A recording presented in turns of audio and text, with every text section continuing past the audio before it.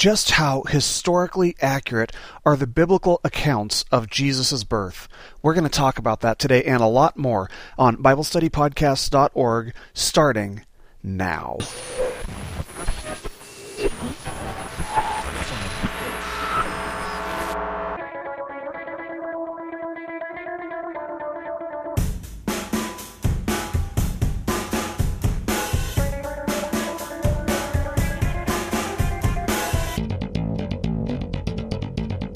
Hello, everybody, and welcome once again to BibleStudyPodcast.org. Today is Monday, December the 22nd of 2008, and I want to start off by wishing you guys a Merry Christmas. I hope you guys are looking forward to spending some time with your families and with your loved ones and celebrating the birth of our Savior, the greatest gift ever that we've received from God, and the greatest sign of His love that we can possibly imagine.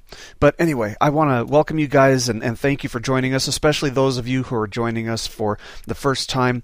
Maybe you're listening to this because it has a catchy title, or maybe you're listening to it because that's what you think, that Christmas is a myth. And so, usually on Mondays, what we do is we cover, part of Romans. That's what we do on Mondays is Romans. But this week we're doing something special for you guys. We're doing Don't Myth Christmas. So anyway, we'll get started with that in just a moment. But, I just want to say Merry Christmas to you guys and thank you guys for listening and for supporting our ministry here this year. It's been an awesome year. We've reached almost 200,000 people. We're closing in on 2 million downloaded messages. Unbelievable.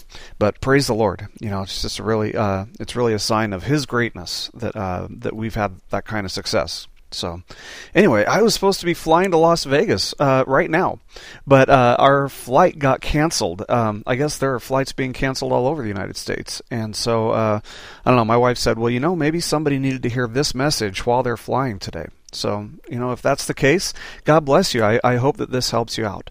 So, anyway, we're catching a flight later on. They put us on a flight about 6 or 7 hours later than our original plan. But, we're just happy to be able to go out to Las Vegas and spend time with my parents.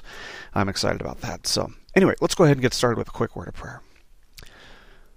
Father God, we just want to thank you so much for your word, and we thank you so much for the gift that you gave us that we celebrate in this season, the gift of your Son becoming flesh, becoming one of us so that He could live among us and so that He could bear the punishment for our sins, knowing that that was what His mission was. So we thank you and we give you all the glory. Lord, I just pray that you will help us to understand the Bible better and to understand how to defend the Christmas season this year in order that we can glorify you and bring glory and honor to you. We love you and we give you this time in Jesus' name. Amen. Well, I'm sure that many of you have noticed that Christmas is the one time of the year that Christianity and Christians come under the greatest attacks. I mean, this is the one time of the year that we really bear the brunt of the world's anger toward God. At least that's how it is in the United States, and obviously I really can't speak for other countries. But of course, there's the typical modern thing where, we don't say Christmas because we might offend someone. Instead, workers are forced, and I do say forced because they face disciplinary action if they don't, but they're forced to say Happy Holidays instead of Merry Christmas, just in case someone doesn't celebrate the Christ Mass. And of course, Mass is what we refer to Catholic service as, and that's what they refer to their services as. They call it going to Mass. So that's where the word Christmas comes from. It's a Christ Mass. Just recently in the state of Washington, a group of atheists found a Christmas display and decided to put their own display right next to it with a big sign that reads, "There are no gods, no devils, no angels, no heaven or hell." And then it goes on to say, "Religion is but myth and superstition that hardens hearts and enslaves minds," end quote. And I honestly find that to be pretty ironic, considering here they are, bashing religion, and the United States Supreme Court has ruled that atheism is a religion. So I can't help but wonder if the brilliant person who wrote that realizes that they were condemning their own worldview with those words. They're saying that religion hardens hearts and enslaves minds. Well, atheism is a religion.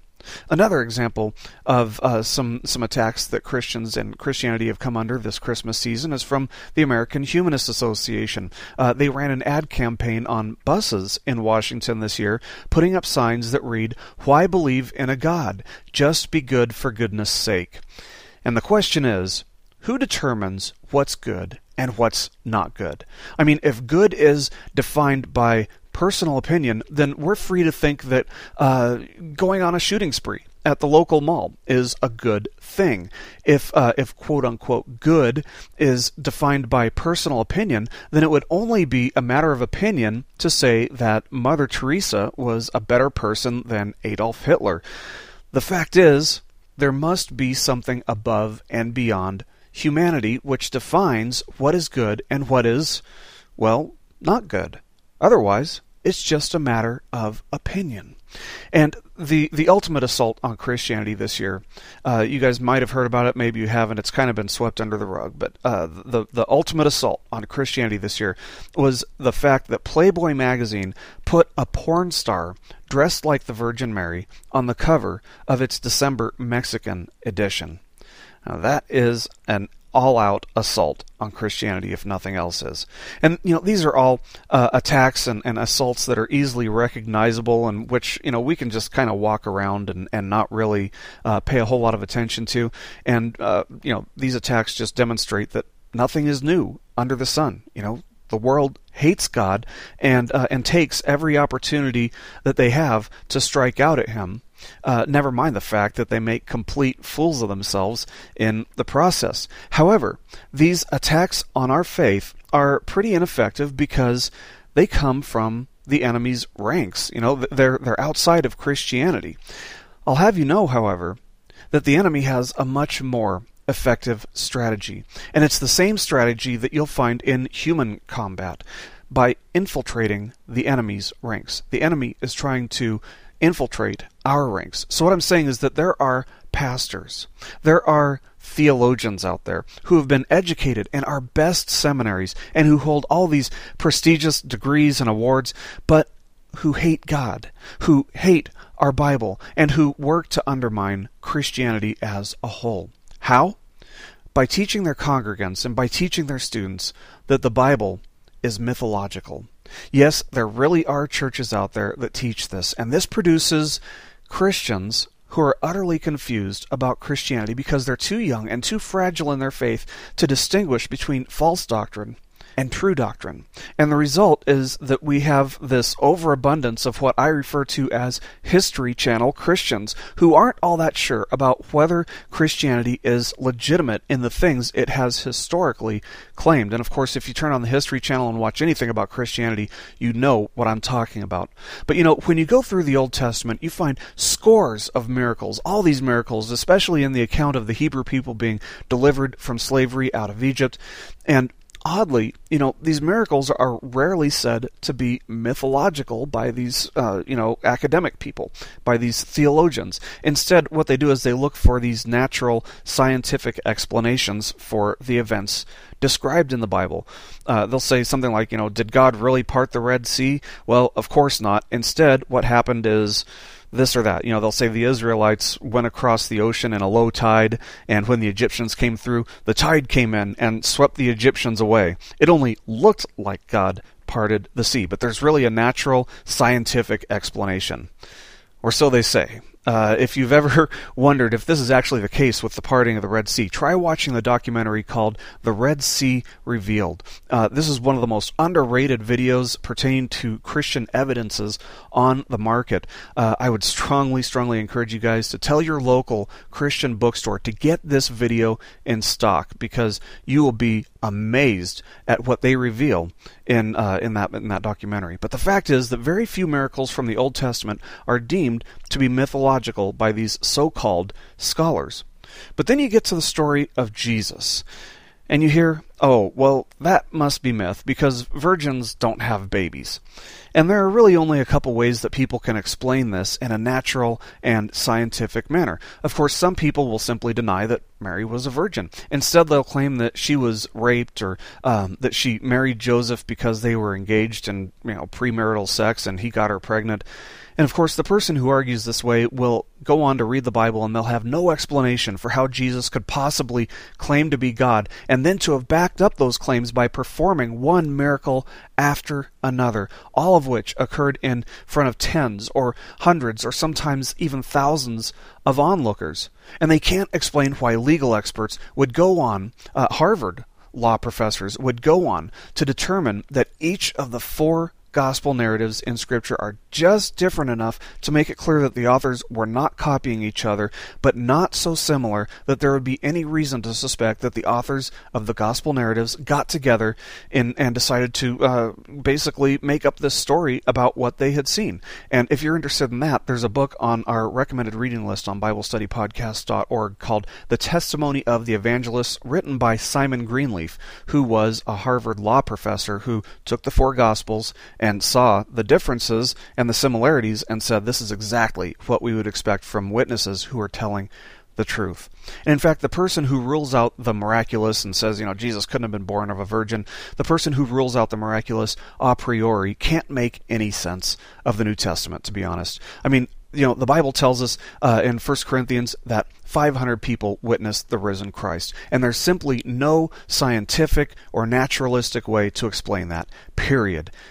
Taking the anti-supernatural highway is one way to explain the birth of Christ, the virgin birth of Christ, but that anti-supernatural highway quickly turns into a dead-end road. Well, the other way around accepting the virgin birth of Christ is to claim that it's just a myth. It didn't really happen. So let's go ahead and take a look at some of the mythological arguments pertaining to the birth of Jesus and some of the arguments used to dismiss the virgin birth. The first one is it's argued that the virgin birth of Christ is obviously mythological because the Apostle Paul never mentions it. Instead, the argument goes, the idea that Christ was born of a virgin is a late addition, which explains why the gospel narratives include it, but Paul's epistles don't. Instead, the argument goes that Paul's writings imply that Jesus was born of a natural conception and birth, since Paul writes in, for example, Galatians chapter 4, verse 4, that Jesus was born of a woman. Further, in Romans chapter 1, verse 3, Paul writes that Jesus was descended from David according to the flesh. So according to this line of reasoning or this argumentation, Paul's writings imply that Jesus' birth was a normal and a natural one. And in response, we have to point out that Paul's letters don't necessarily imply that Jesus had a normal, natural birth. We agree that Jesus was born of a woman, like Paul says in Galatians chapter 4, verse 4, and we agree that he was a descendant of David, as Paul wrote in Romans chapter 1, verse 3. However, Paul's letters never refer to Joseph. The lineage of the father was a big deal for the Jews, and Paul, being a Jew, a Jewish scholar, he would have known that the father is a significant piece of the son's identity. And that's why in the book of Matthew, for example, Simon Peter is referred to as Simon Bar Jonah. Bar means son of. So the father was a significant part of the son's identity. Paul never once referred to Jesus as having an earthly father. Instead, at the very best, this would be an argument from silence. However, I think this argument even fails at that level, considering that Paul consistently refers to Jesus as the son of, not Joseph, but of God. We find that in, and this is a long list, get ready if you don't believe me, Romans chapter 1, verse 3 and verse 4 and verse 9, chapter 5, verse 10, chapter 8, verse 3, 1 Corinthians chapter 1, verse 9, 2 Corinthians chapter 1, verse 19, Galatians chapter 1, verse 16, chapter 2, verse 20, chapter 4, verse 4, Ephesians chapter 4, verse 13, Colossians chapter 1, verse 13, and 1 Thessalonians chapter 1, verse 10, and there are more in Hebrews if you believe that Paul wrote Hebrews. So the argument that Paul never referred to the virgin birth of Christ, it just doesn't work because it doesn't lead to a necessary conclusion.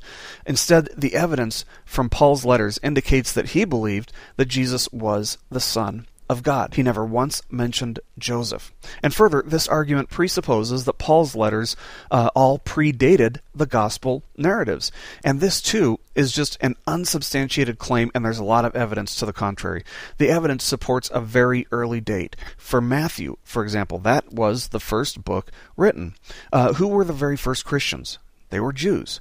Well, who was the book of Matthew addressed to? Jews. Coincidence? I think not. There's a lot of evidence to support the belief that the first book of the New Testament that was written was the Gospel of Matthew. There's a great book on our recommended reading list on BibleStudyPodcast.org called Why Four Gospels by, I forget his first name, last name is Black, but that's a book that I would definitely recommend if you're interested in looking at this. And of course, the book of Matthew also reports that Jesus was born of a virgin. First book written in the New Testament tells that Jesus was born of a virgin. Now, why would Matthew include that in his narrative? It's because he was writing to Jews who were expecting the Messiah to be born of a virgin. Why were they expecting the Messiah to be born of a virgin? Isaiah 7:14, which says, "The Lord himself will give you a sign. Behold, a virgin will be with child and bear a son." Now, the skeptic will tell you that the Hebrew word which gets translated as virgin here actually refers to just a young woman and not necessarily a virgin.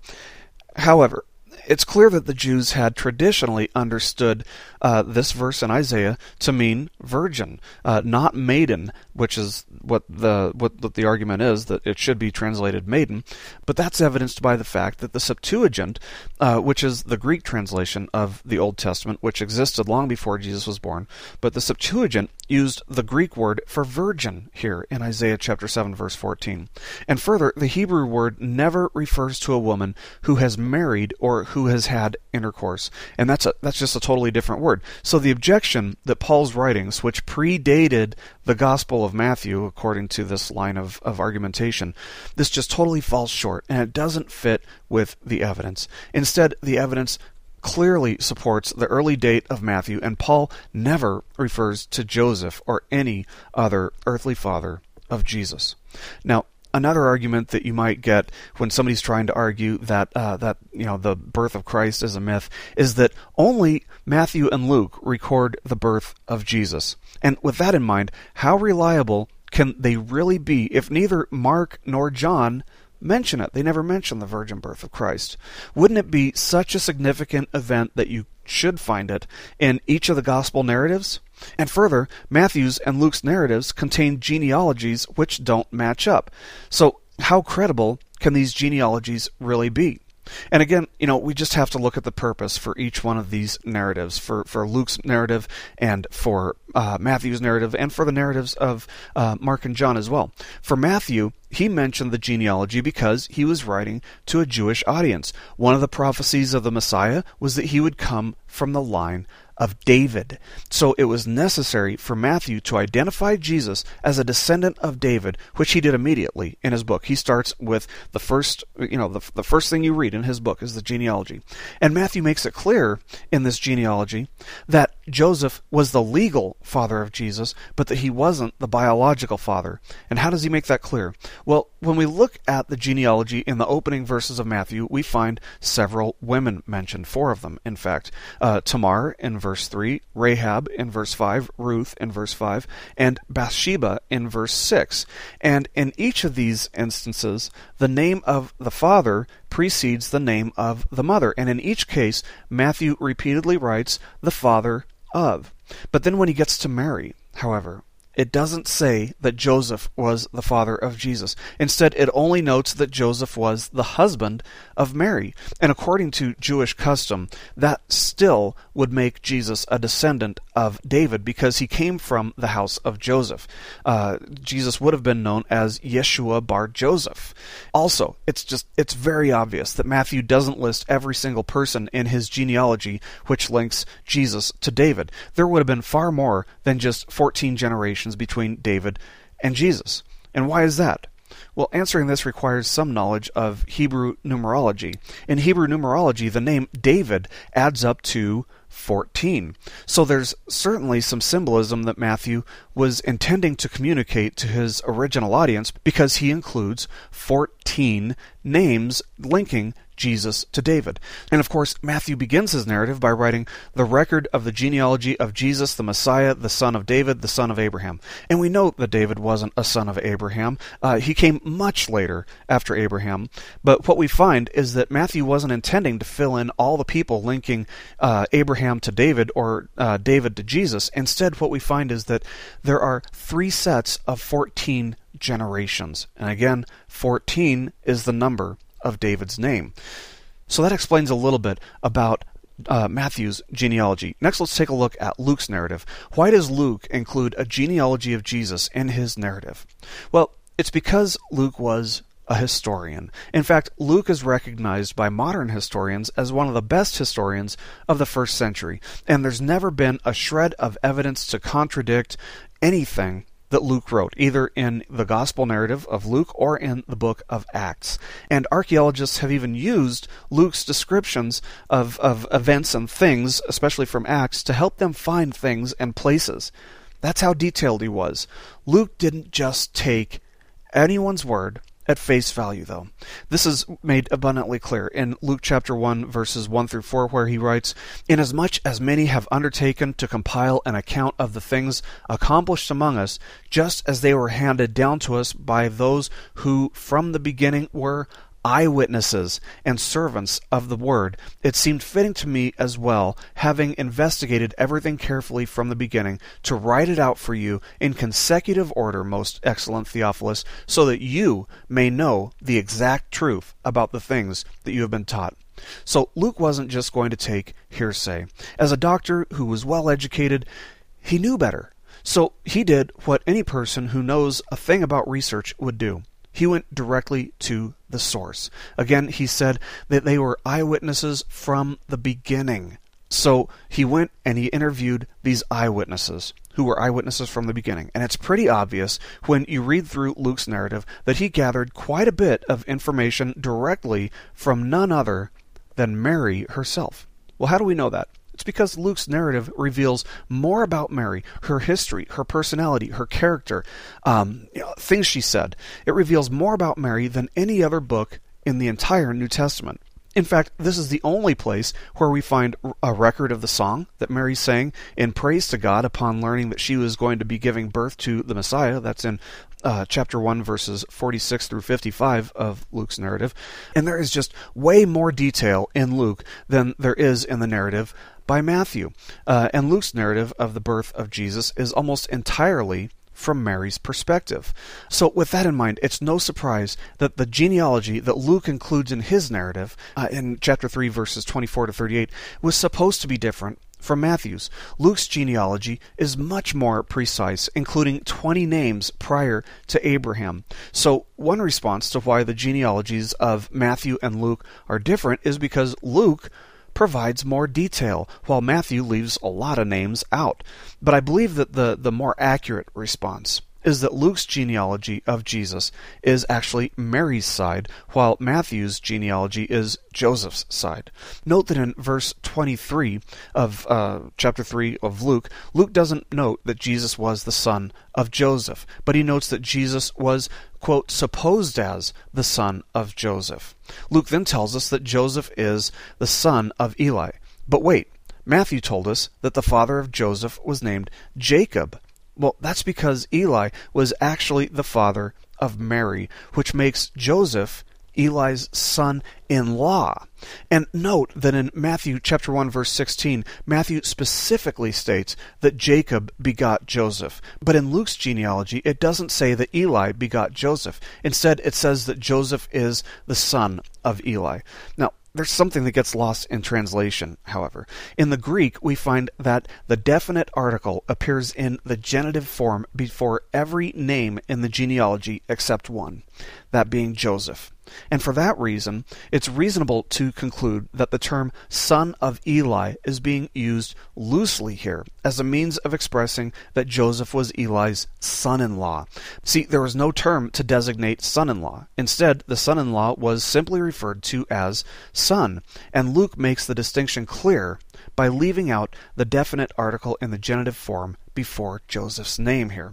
And further, I have to wonder, for those who claim that there's an inconsistency between Matthew's and Luke's genealogies, just how dumb do you think the early church was?